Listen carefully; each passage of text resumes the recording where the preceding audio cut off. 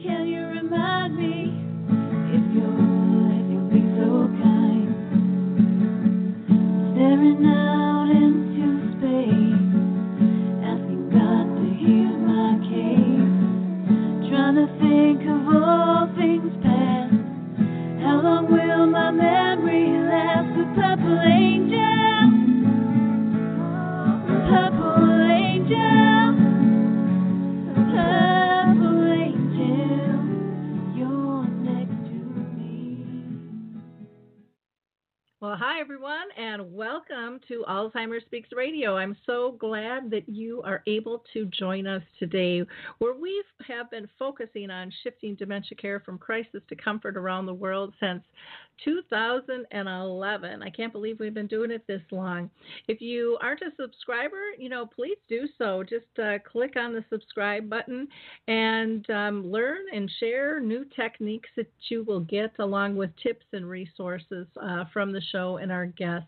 We interview a range of people, from those actually diagnosed with a form of dementia to families to business professionals of all sorts, to singers and songwriters and movie directors and researchers. It's just endless. We truly believe that everyone has the power to have a positive impact on dementia. I'm Lori LeBay, and I'm the host of the show, and I am also the daughter of a mother who lived with dementia for 30 years. So I get the guilt, the isolation, the frustration, and the exhaustion that can come for caring for another person. But I've also been lucky enough to find the path of joy and purpose and passion. So listen and let us help you along the way. Now, before I introduce our guest, I want to do a couple of shout-outs. One is just to Alzheimer's Disease International. Their World Alzheimer's Report is out. You can find that on our blog, but you can find all of our information by going to alzheimersspeaks.com. There's also a survey by the World Dementia Council that is looking to find out from companies and organizations what they are doing to become dementia friendly. They're trying to gather research, and maybe you're doing something, even if it's a memory cafe and you don't have research behind it, they still want to know what the benefits are, because they want to be able to pull funding together and share that knowledge. I also would love to give a shout out to the Memory Cafe Directory. I so highly believe in those. We have over 700 of those now in the U.S., and you can go to Memory Cafe Directory, and you will find them listed by U.S. and also in other countries. Dave has put that together. For those of you that don't know what a Memory Cafe is, it's a support group or a gathering for people with dementia and their loved ones, where dementia pulls everybody together, but it kind of takes a back seat, and it's about building community and friendships. It's just a wonderful, wonderful tool and support for people to have.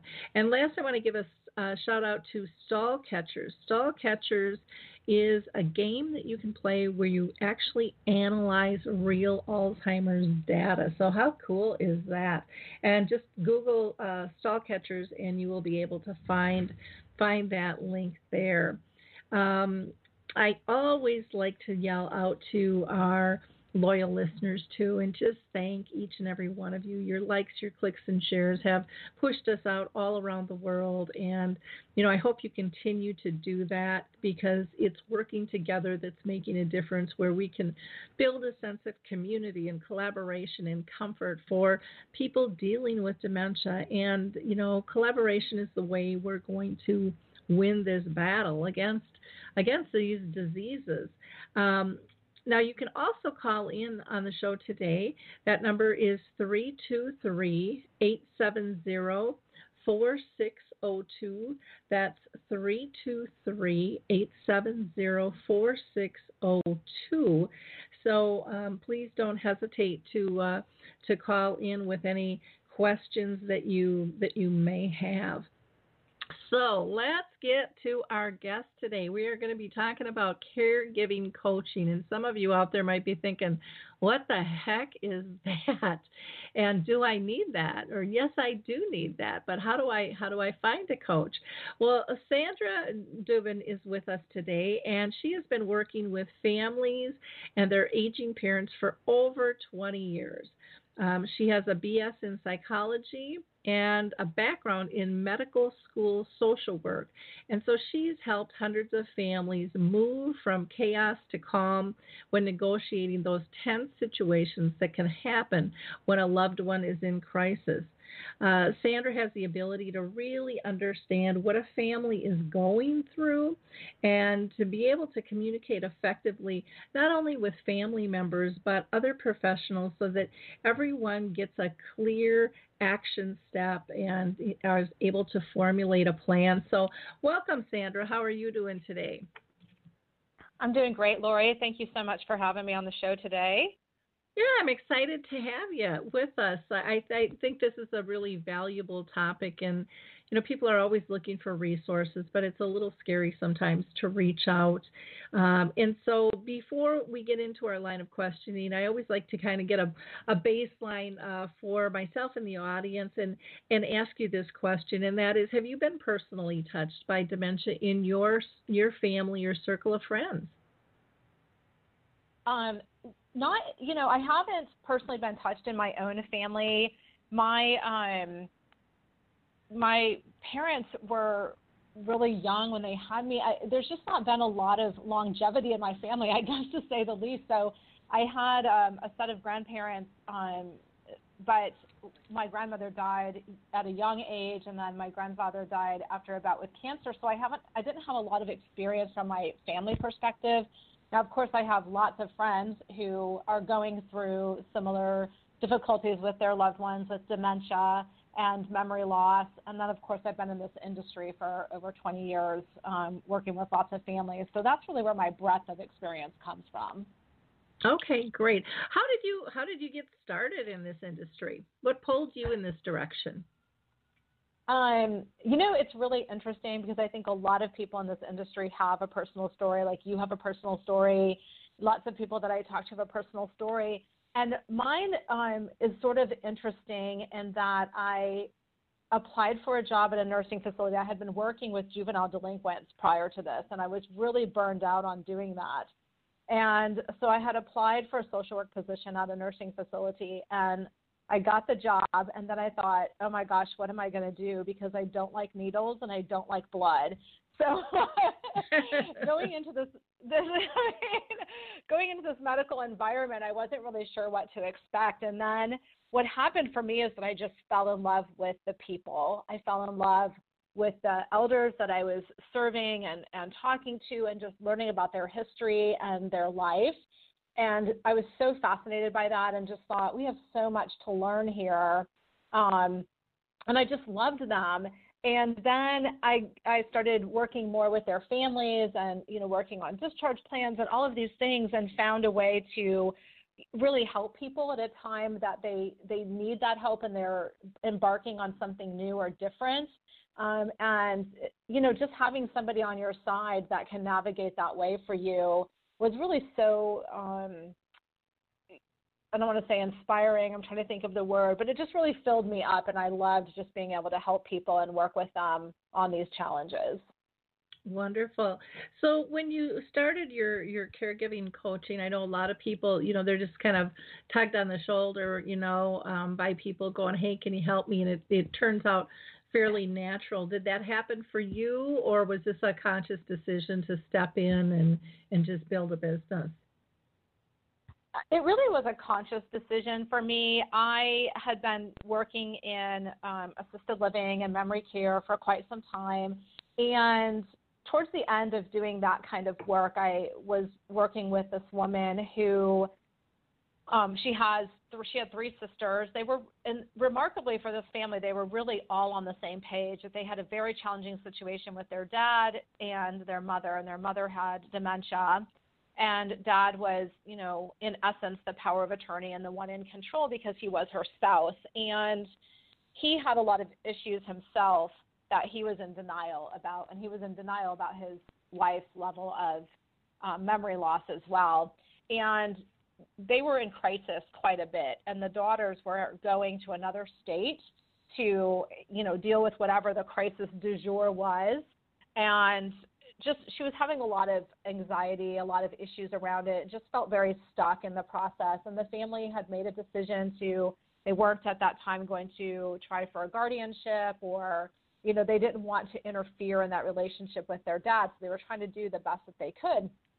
And I realized, a big part of my job was to get people to move into the community, and that's what she wanted for her mom, and her dad would agree, and then he would not agree, and, so they were in this push-pull situation, and I loved working with her, but I realized that my time with her was very limited if she wasn't going to move her mom into the community, that I couldn't just continue to have conversations with her about what to do. I'd talk to her husband, just all of these things. And I thought, she really just needs a coach, somebody where she can talk about her feelings and emotions, and someone who can help her deal with some of those things, but also come to some practical solutions of how to deal with the situation with her dad, and to help them move through should they decide to make any other decision, like if they decide to go for guardianship, or if they decided to do something different, how do we approach that in the best way possible? And so that was really the inspiration for my coaching business, was I just felt there is a lot more help, a lot more insight that people need that they don't always get, even from their friends and family, regardless of how well-intentioned they might be. Mm-hmm. Yeah, that's very, very true. There's a lot of good intentions, but they don't necessarily support what's going on. And then there's some that aren't such good intentions either, that really mix and match up with family dynamics and things as well. Absolutely. So can I ask? That's so true. When you're dealing with people, have you seen in your 20 years an increase of those who are struggling with dementia? Oh, absolutely. I don't know that in the last really couple years, maybe even as far back as 5 years, I don't know that we're seeing anybody. I don't know that I've seen anybody that doesn't have some sort of memory loss or dementia or Alzheimer's as it relates to, looking at senior living options and those type of things. So I think it's becoming much more prevalent.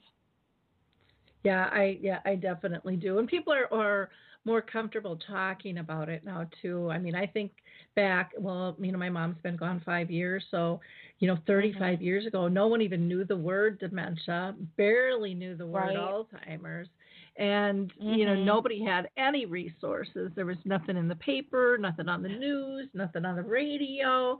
It was almost like this a scarce disease, and yet it wasn't by any stretch. It just went under a lot of different names back in the day, from hardening of the arteries to, just all kinds of stuff. And so I'm glad that it's come under this umbrella name of dementia, at least, so that people don't feel so isolated and things.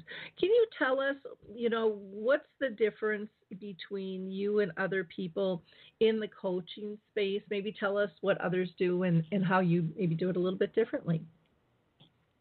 So absolutely. So I think that people generally think about coaching as like, am I a care manager? Because I think that's the probably most prevalent thing out there. And I can do some care management stuff in terms of helping you with resources, because I'm aware and have knowledge of a lot of the different resources that are out there. What's different is that I'm really focused on the caregiver as a whole, talking about their self-care, talking about their emotions, helping to deal with family dynamics that are going on, helping them to work with professionals. What do professionals say? We have this big mystique around doctors and, the doctor said this or the doctor said that. And there's so many things that doctors really don't know in terms of, they know about the human body and they know about practicing medicine, but there's all these societal things and rules and regulations, even as it relates to your health care, about what will get paid for, what doesn't get paid for, how to go through this track or that track. And so there's just a lot of things that you have to sort of, work in between the lines around. And it's just all of those kind of things that I do from a coaching perspective. But the biggest thing is really dealing with the caregiver's emotions, putting some emphasis on them, setting some boundaries, whether it be even with the person they're caring for or their family members, just so that you can create a better structure for yourself. And I love what you said at the beginning, that you were also able to find the joy and purpose and passion. And that's really what I'm all about. I think that there are ways to find that joy and passion, and that this doesn't always have to be something that's just viewed as a negative, thing. Yeah, the doom and the gloom gets really old, Right. and I learned to ask myself, what's the lesson? What's the lesson? There's got to be a reason we're all going through this, and I just found, I tell people my mom's disease, and she suffered with it for 30 years or lived with it, and her disease is probably the biggest gift I'll ever receive in my life, because she taught me so many beautiful lessons during that process. And I think we all are probably like me. We think we're a pretty good person to start with. But, if we really walk alongside graciously with this, it'll turn your life upside down, but it can turn it upside down in a really, really good way as well, and teach you to let go of things that you can't control, and teach you to embrace what is versus what isn't. And Right. those are huge gifts, I think. Huge gifts. When you are you had mentioned, kind of giving people hope and things, are there other ways you feel you differentiate yourself from other coaches in the space? Well, I will tell you. So I know at the beginning you asked if I had been touched by dementia personally, and I haven't. But one thing that I have, and this is what really resonated with me when I was talking with this client that I had, the woman who was my inspiration for starting this business, because it was about setting some boundaries and, with her dad even, and the sort of crisis intervention that was happening. And so what I related to her was sometimes you have to have some tough love. And my own experience, I have a grown daughter who has had some issues with addiction. And when I was in the crux of that, a lot of the lessons that you were just talking about, walking courageously, by their side, how it will turn your life upside down, how you can learn to find the joy, all of those things. So even though it wasn't a dementia diagnosis that really changed my life, I've walked this path in a different way. And I understand how challenging this can be when you're dealing with somebody who's not rational or just not thinking rationally, or when you think you know what's best for them, right? But you may have to step back and say, sometimes they get to make their own, decisions. And I know that's hard in the later stages of dementia, but in the early stages, sometimes people have to be allowed to make some poor decisions and poor choices. And then you also have to have some tough love that comes out of these things. And so that's the part to me that I feel like really helped me to connect with this person, is that even though I wasn't dealing with the same things that she was dealing with, I had dealt with a lot of those things and really had to make some choices and decisions about my own life. And like you said, find the joy, find the passion, find the lessons. And I feel the same way about my daughter's addiction that you do about your mom's dementia, is that this really changed my life, but it taught me so much about myself. And I mean, the lessons were really invaluable to me. Yeah, so I've done the hard stuff. I understand from that perspective how hard and how challenging it can be, and the dynamics between a parent and a child. And just navigating through those. Well, and every family is different too. So it's not like when you meet one family, you've met one family. It doesn't work like that. It'd be nice, but we're all different. We all carry different grudges, and we have been blessed with different things, and that's just the way it is. Even in the same family, sometimes Absolutely. I talk with a lot of families that struggle and say, how do I get my siblings on board? And, my question to them, have you ever been able to? Right. Has this been a pattern? And, most of them say, well, yeah, this is how we've always been. Well, then you're probably not going to be able to change that at this stage of the game. And I was, I was the only girl. I had an older brother, younger brother, and they were perfectly content for me to step up and step in. And then, at the end, it was like, well, why do you have all these stories? And I'm like, well, I was there. It was I showed up, and that realization changed my life because I was so mad at them, for a long period of time, and for trying to get them to be like me. And we don't want everybody to be like me. I mean, that would be pretty boring out there. But it made me realize again what a gift I got and what a loss they had, and that's what they chose. And not being learning to not be responsible for other people's outcomes. You can only do so much.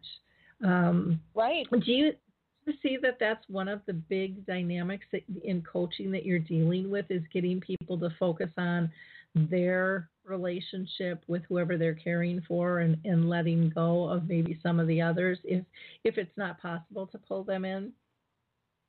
No, that's absolutely probably the biggest bulk of what I do, because at the end of the day, we can only change ourselves, right? So we're never going to be able to get somebody on board, particularly with our agenda. But we can change how we interact with them. And this becomes really tricky with siblings too, because in a time of crisis, in dealing with our parents' situation, we tend to deal with each other the same way we did as when we were kids. Because we grew up, we moved out, we went on with our own lives. We don't have this dynamic of growing and changing over time with each other as adults. So we tend to relate back to the way we used to relate. And if we didn't relate well as children, we're probably not going to relate well now. And so we have to figure out for ourselves, what can we do to change the dynamic? What can we do to work on us? How can we see this situation differently?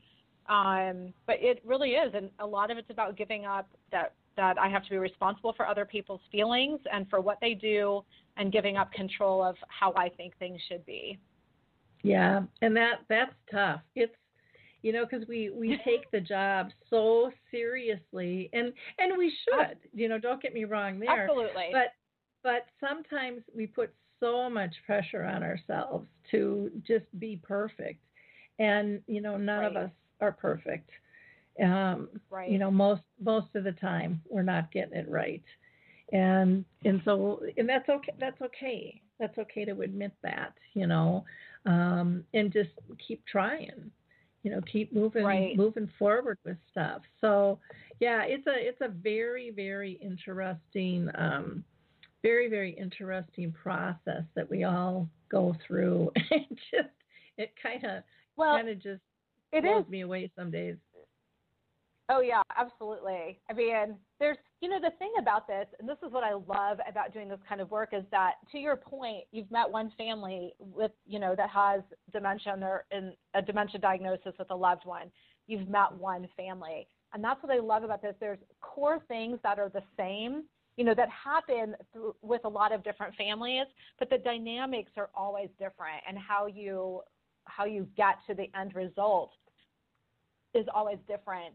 I was reading a post the other day from a woman who was talking about her situation with her sister, and the sister was doing more of the caregiving, and I think the person posting was maybe lived farther away or something, and the sister accused her of not loving her mom as much as she did, because she was the main caregiver, and so clearly she loved her mom more, and that just really was hurtful to hear that, or to have her say that. And those are the kind of things that I think we get caught up in, the guilt of it or the shame of it, or maybe you did have a different relationship with your parent than the one who's doing the primary caregiving.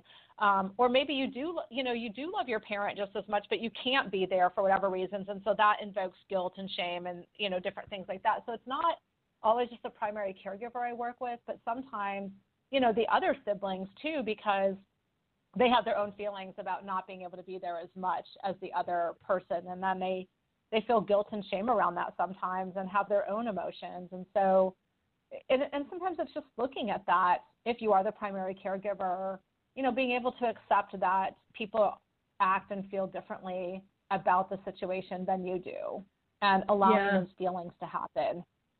Yeah, I think that's really important. And one of the things that I realized was, I had this conversation with my brothers and we ended up diving in a little bit deeper, and it was a huge revelation. And I think a lot of families go through this.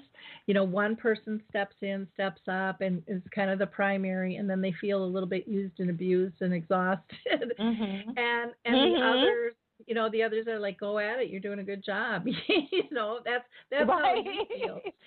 But what my brothers brought to the table when we had our discussion was really interesting.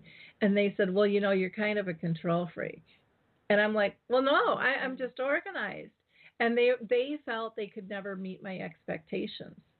And I said, I'll take some of the responsibility, but I'm not going to take it all, because you could have had this conversation with me before and you chose not to. But it made me realize their perspective of what I do and how I do it is very different from theirs. And it can be intimidating when someone, because sometimes the family, when you're thinking, gosh, I wish they'd help, they're like just in awe of what the person is doing, but they don't really say it, but they're like, well, I don't want to do that because I don't think I could.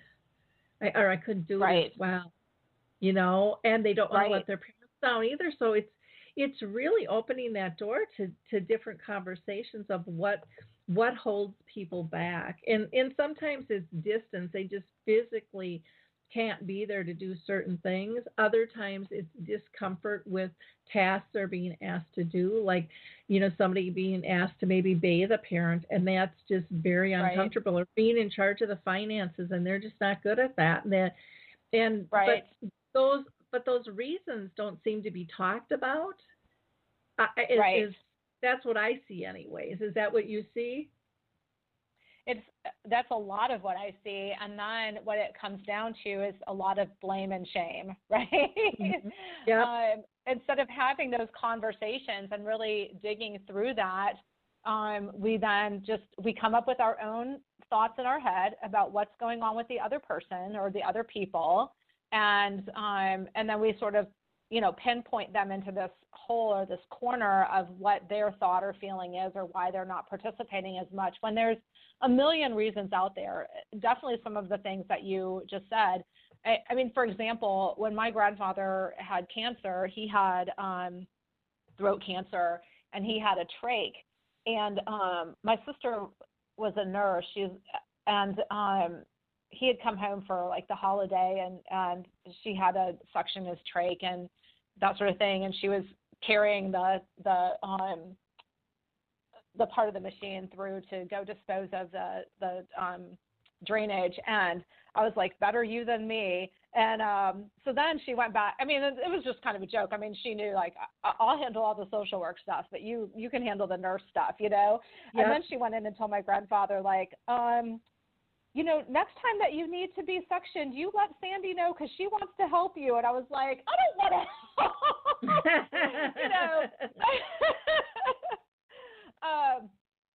It really was just her way of being, some little sibling back and forth kind of thing, because I thought I got used to the blood and the needles, but the whole trach things I never got used to. And I was like, oh, no way will I do that. So, sometimes it's just knowing what your limitations are and what you're able to do and being able to speak about it. But I think a lot of times families don't give you that opportunity to do that, or you don't take the opportunity.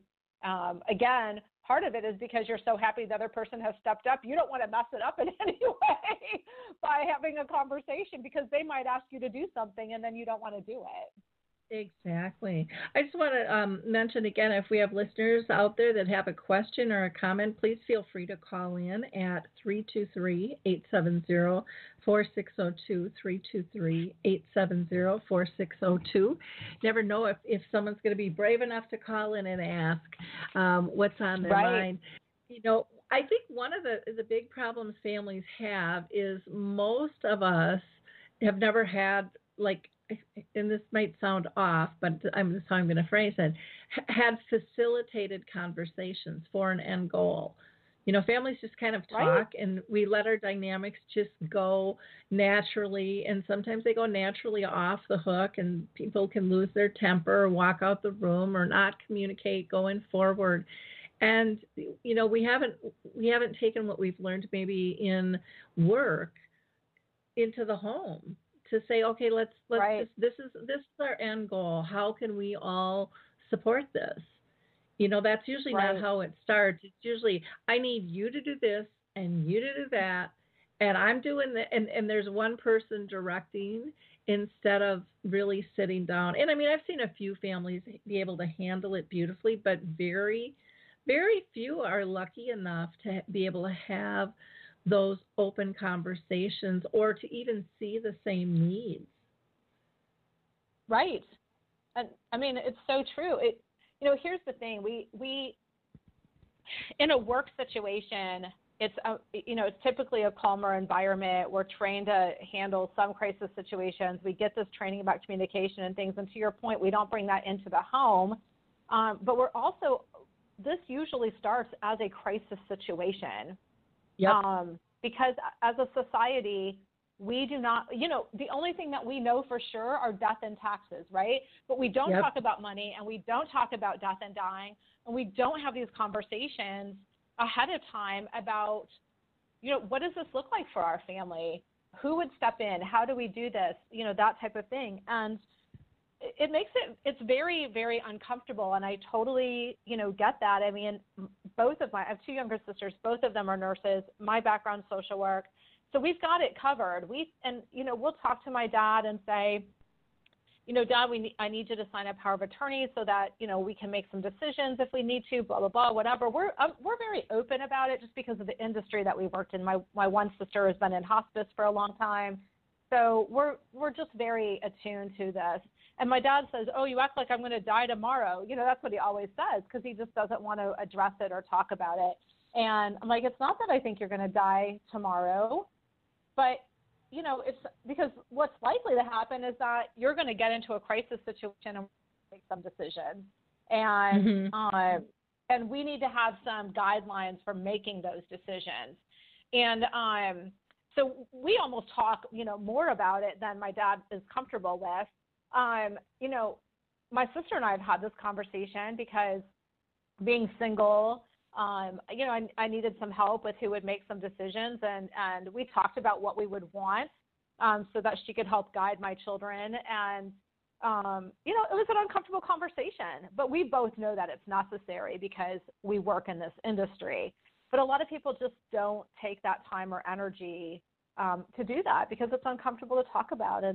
And the generation ahead of us, our parents were not always willing to have those conversations. These things were kept quiet. You didn't talk about them, all of that stuff. So you have a lot of different issues and challenges that you face, which is a perfect, it turns into then a perfect storm most of the time. Because you've got all these competing things out there happening that we haven't addressed the health issues or how people want this process to look like. We haven't, we come at it from all these different angles based on our own experiences. We don't communicate well, Yep. We don't create an environment to communicate well. And it just is a perfect storm for a lot of crisis, a lot of hurt feelings, different things like that. Not that I want to talk about all doom and gloom, because that's the things that I want to help people through, so they're not always upset, overwhelmed, stressed out, that type of thing. Well, and when you talk about powers of attorney and stuff, I mean, we are so backwards as a society because we wait till we're in crisis or right before it hits, to address it. So then So then it's more perceived as an end of life issue versus smart living. And it really is Right. smart living because, Right. any of us could get in a car accident tomorrow or have a heart attack or, 10 million other things. And we should be prepared ahead of time. We should give some thought as to how do we want to be cared for and who do we want in charge, because after the fact's not so good. I mean, I personally, I would love to see this be established at the age of 18, having these conversations and getting these documents in order, because I've had personally probably 3 or 4 friends who have been paying for a child's health care and something happens to them and they're in the hospital and they can't get any information. And there's nothing, it's a horrible situation. And, so this isn't about old age. It's about any age and just protecting your interests and talking openly on the subject. My folks, or a prime example, we were like, oh, you got to do your will and power of attorneys. And, my dad kind of brushed off, oh, we don't have that much and it can wait. And I said, you know what if Tom and I do it with you? Because we need to update ours. And they're like, oh, you had that in order? Well, yeah. And then that changed everything. Then they didn't look at it as a death and dying thing. And so I just think it's just such a valuable conversation, and then people don't know where to go. So with coaching too, do you help, give them resources in terms of where to go or even titles to Google, because people, you don't know what you don't know. Right. People go, I'll just go to an attorney, and it's like, well, no, maybe you want to get to an elder law attorney. Well, what's different? Well, one that does real estate or commercial transactions probably isn't going to be as knowledgeable, if you want and need. But people don't know that all these, little categories exist, or that even caregiving coaching exists. Many don't know because, again, you don't know what you don't know. No, absolutely. And that's the thing. So to answer your question, yes, I do give people resources because there's so much information out there, and it's always so interesting. I'm sure that you've come across this. You may even come across this when you first, started working with your mom and her situation, is that people always say, there's just no information. I don't know how to find information. There's just nothing out there. And I'm thinking, I have at my fingertips, I could name off 100 professionals right now that could help you, with every single one of your needs. And in this, in this professional industry, I feel like we do a lot to get the word out there. I've set up presentations with elder law attorneys, or, you have all of these things that happen to provide information for people, and nobody comes because nobody wants to talk about these things and nobody wants to face them. And so you put on this event and like 1 or 2 people show up. We had recently a panel discussion with like 6 different professionals, including myself. We had 2 people show up, and it's so heartbreaking because I'm like, we could really help you and get on this path to a better outcome, later on, and just have you learning information. But people don't show up until they're in crisis. And so that makes it so much harder because we don't make our best decisions in crisis. But I do have resources. I do try to help people as much as I possibly can. Whether they use my services or not, I'll certainly at least provide some resources or tell them, where to get the information that they need, because there really is so much out there, and every single situation is different. And I can't impress upon that enough, is that, we tend to listen to our friends and our, who sits next to us in the pew in church on Sunday, and their situation might be very different from yours, and they can send you down a path that's not the best path for you. And, even if it's a half-hour free consultation, I'd rather do that and get you on a path that works for you than have you going down a path that's going to lead to frustration because it's not going to be, the same situation as your friends had. Yeah. So someone had just asked, how do you work with your clients? Are you local or do you go all over?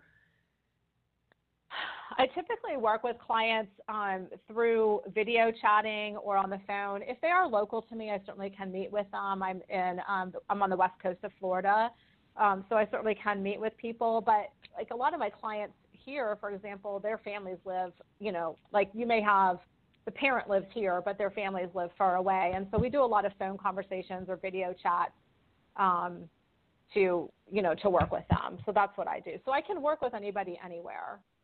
Okay. And can you explain, because some people don't know what a video chat is? Oh, yeah. So they have some different video programs. Like it could be like FaceTime if you have Apple products like an iPod or an iPad, not an iPod, gosh, an iPad or an iPhone. You can do FaceTime video chatting on there. There's Skype. There's a program called Zoom. So there's a lot of different things that you can use to do a video chat. And then you're just on your computer and I'm on my computer. We can see each other face to face, so it's almost like we're in person, and we just chat back and forth. So if somebody isn't computer literate, do you do phone calls? Oh, yes, absolutely. Okay. And then when you do coaching, is it just a one-on-one, or could it be like a family that meets with you? We can certainly do family coaching. A lot of times it's one-on-one because usually there's one person that, reaches out to me. But we do have sometimes where there's some sort of family mediation, I guess, in some ways, or just some community things that we need to work out. And so I can do some group coaching as well. Okay. And is there a difference in cost for that if it's one person versus a family dynamic thing? There's not. It's just an hourly rate. So. Oh, okay. I didn't know if you had packages or if you're comfortable disclosing, what you charge, because I know people are curious with those types of things. Yeah, I usually charge $150 an hour. There are some packages that you can buy so that we can just talk about that. It's really, again, everything is different for every family, so I try not to box it in too much, but I do have some packages that people can purchase for long-term, longer stretches of coaching. And people they might get a discount. Yeah, and people might think, $150, that's a lot, and it's like, but when you look at the time that you're saving and the knowledge and the comfort you're going to get in that hour, it's pretty spectacular. Do you?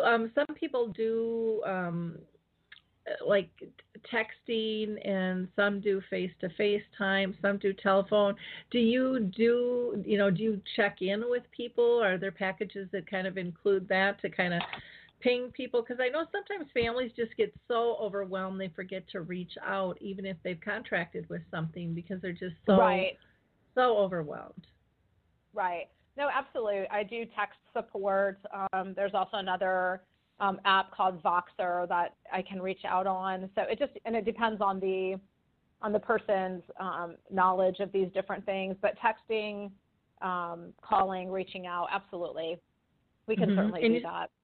Okay, because today everybody communicates differently. I mean, even with my kids, I can call, but no one ever picks up their phone. I'm better off just getting my thumbs going and texting them, and then boom, they're right on it. And absolutely, it's like, well, I sent you an email. Well, I don't check my emails. Well, what? It's like, yes, and I'm 60, so I check everything, all the time. And yeah, it's interesting, but it's really important to know how to communicate with people. I was it was actually an anniversary, 50th anniversary the other day, and it was kind of funny because somebody said, yeah, I didn't find out till today. I was supposed to, be here, and I was supposed to bring something. I found out the day before. And they're like, I never got the invite. And it's like, well, the person who did the invite did it on Facebook, and that person doesn't check Facebook. So they had not a clue, what was expected of them. And so it's something I think that all families in particular need to talk about. But then when you're dealing with a professional on top of it is really important. I was reading today the National Institute of Health had put down some things for reduce falls. They had talked about, cleaning up clutter and throw rugs and using chairs with arms and, grab bars in the bathroom and good lighting. And and solid shoes. And those little tips, they're huge for people that They are don't huge. understand, what could happen, or night lights, that'll just automatically turn on as people are walking, so that they can see. Do you have any specific tips that you'd like to share that might be helpful for people who are caring? It might be tips like that, or it might be for self-care as well. Well, let's see. Off the top of my head, I would say that communication is key. So, and coming up, just having a full discussion with the family about expectations, because that's really where this starts falling apart, is that, you have expectations of what your siblings are going to do, or they have expectations of what you're going to do, and nobody's talking about those expectations. So I think really just managing expectations across the board as quickly and as early as you possibly can, because that really helps to push away any of these miscommunication or other issues that come up later. And And then as far as self-care, I think one of my big ones is set some boundaries, and set some boundaries early on. Now, if you haven't done that, we can go back and help set those boundaries. But I think that we have to be really clear about how we feel and how we express that to other people. And asking for what you need, and being very specific about asking for what you need. So if you need somebody to take Dad to the doctor on Tuesday, be clear about saying, I need some help. Most people, what I hear is they say, I need help. I just need help. But they don't say what kind of help they need. And then people really back off from that, because they don't know, if I offer help, am I there for a half hour or 4 hours? And it's really hard for people to offer help if they don't know what you need from them. So that would be probably my biggest thing is, when you need help, ask very specifically for what you need help with. And I'm actually working on something that I'm going to be putting out there. It's sort of like a help list, so that you can very clearly communicate that. And if somebody calls you, from your group of friends or your family or your church or whatever it is, and says, hey, what can I do to help? Then you can have a list ready to go about what that is, and just keeping that in your sight, so that and you can ask for something specific. Someone can say, what, that doesn't work for me. Is there anything else that you need me to do, or whatever, just so you can have this clear communication, because the more clear we can be, the better things are for everybody. Oh, that's the truth. One of my favorite stories was a gal who, would go to church, and she was caring for her husband, and she would have somebody come in on Sunday morning so that she could still go to church. And her girlfriend would pick her up and bring her to church, and the people at church would always ask, how can we help? And she's like, oh, it's okay, I got it. It's okay, it's okay, it's okay. And one day her friend just got really upset with her on the way home and said, you are not okay. You tell me you're not okay. You need help. Why are you turning people down? And she says, well, I don't even know what I would ask them for. So the next Sunday, she picks up her friend, and she hands her a pack of index cards. And she said, I want you to go home after church, and I want you to write one thing on each card that you could use help with. If it's somebody getting your mail, or cutting the grass, or coming to visit so you get your hair done, or taking out the trash, or helping with grocery shopping, or preparing a meal. She's like, it doesn't make any difference. Just write anything and everything down. If you need a nap and just need someone to come. And so she did that. And the following Sunday, somebody came up, said again, is there anything we can do? And she just reached into her purse, and she didn't even know what she was pulling out, and she handed her a card. And she said that was so empowering, because it made her feel good. And it was really truly a surprise gift then when that person did that, because she didn't even know what she was pulling out. But she was just so thankful that her friend called her out on, yes, you do need help. And stop turning it away when it shows up. And we do that a lot. And I think we do it because we feel pressured that we're supposed to handle it ourselves. Right. No, that's so true. And we have a hard time asking for help. Yep. I mean, let's face it, we just have a hard time asking for help. and I love that, and that's exactly the kind of thing that I'm working on, is so they have this sense of empowerment, and so they can ask, because also we forget what we need help with, right? Mm-hmm. So we might be doing something and we think, oh gosh, I really wish, I had somebody who could help do this. Well, write it down, and then next time, somebody calls, or you see somebody and they say, what can I do? You're like, oh, I have this, little list here, pick something off of it or whatever. Exactly. I mean, we do this in so many areas of our life, right? When I had my daughter, my youngest daughter, my neighbors, we came home from the hospital and they called and said, what can we do? We want to bring you dinner. What can we get for you? We do this in so many different areas of life, but when we're caring for, our spouse or our aged parent or whatever, we just think we have to do it all. And that's just not, nobody thinks, well, I mean, I guess, new mothers think they have to do it all too, but there is a lot more support and help there.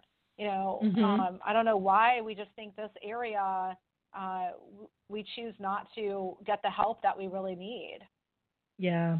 Well, and I think it's that expectation that most of us feel society has put on us, that we're supposed, Right. this is our job, Right. especially if you're like the only girl or the oldest girl in the family, boom, that's just who everyone says is going to take care of this.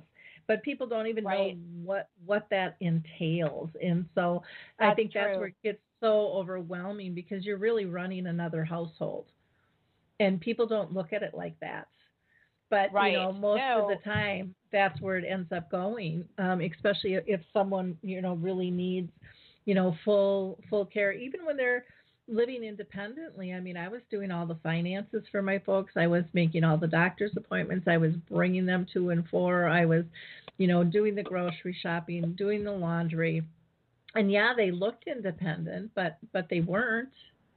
They weren't fully Right. capable of running a household. And so I think that's a conversation that needs to be looked at differently, that people don't understand. And I can say, even for myself, I just started doing that stuff, and you just kind of pick it up. And I have to be honest, I didn't tell my brothers I was doing all that stuff until I got overwhelmed. And then it Right. probably came out sideways, Right. And, Right.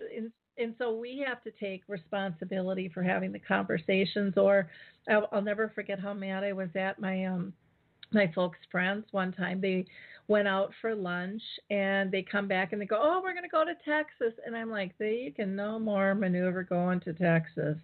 We're in Minnesota. And they could not pack. They could not carry their luggage. They could not maneuver an airport. I mean, I could go on and on and on and on of how Right. that would not work. And yet, and I thought, how can they do this when I'm working so hard? How do they not know? And then I sat down and I burst out laughing. I'm like, because I've never told them. I've never told them that I go over and I make sure that they are well groomed, and that my dad has money to be able to pay the bill, and that someone else comes and picks them up. And when they go out, they can talk about old times and laugh and all that camaraderie, but the skill sets to do all the, executive functioning things were gone, and the strength. Right. And so then it was like, okay, I have to start being honest with them now on what's going on. And I thought I was protecting them. And I think sometimes us as families, we do that, where we think we're protecting somebody, but then others don't even know that we need help because we haven't told them. Right. And so how can you be mad at somebody when you haven't been honest? But it's hard to look in the mirror sometimes. It's very hard to look in the mirror. Yeah, it is very hard to look in the mirror and to admit those things and say, oh, I never told you that I needed help, or that mom and dad weren't as independent as you think they are.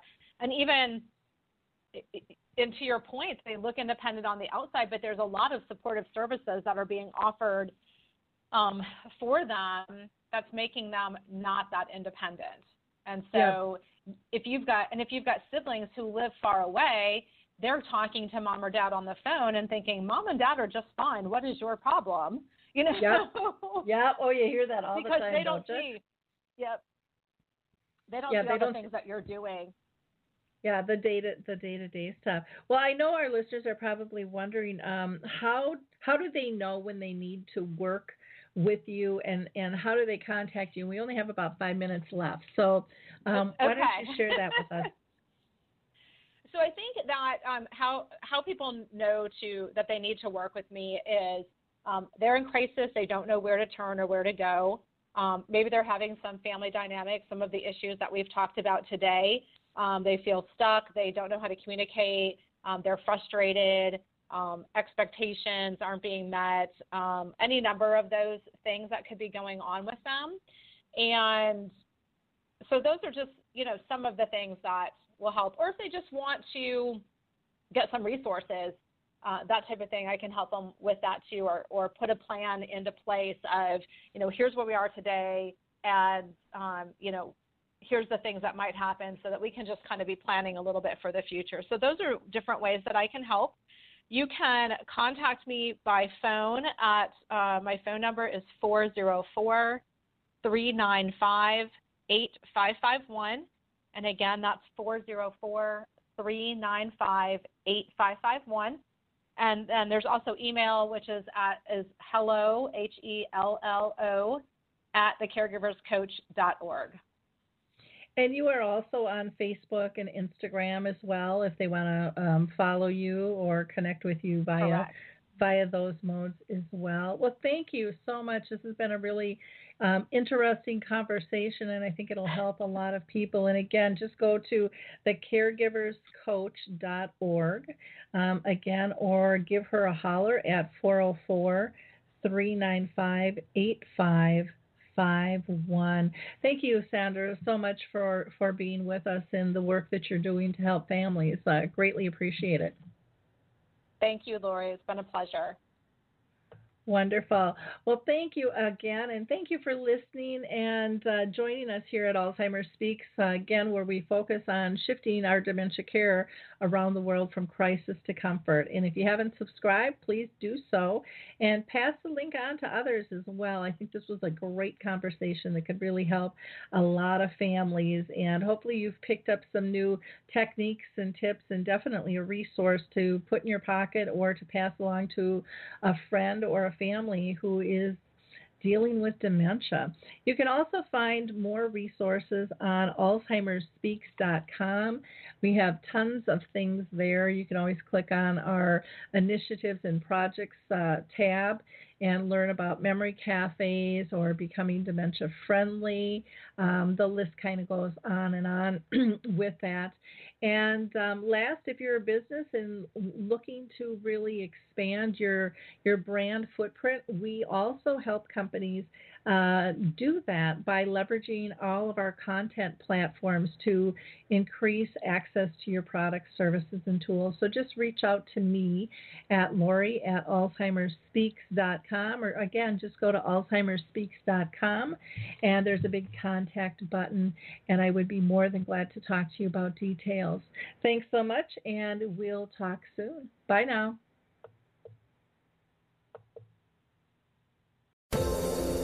Hi, everyone. This is Meredith from the Senior Fitness with Meredith podcast, where I discuss all things for seniors, from fitness, your health and wellness journeys, how to be all over strong and beyond. I also have my mini podcast called Motivation with Meredith. It's a great, quick motivational pick-me-up for your days. Join me, listen now, search for Senior Fitness with Meredith on your favorite podcast platform.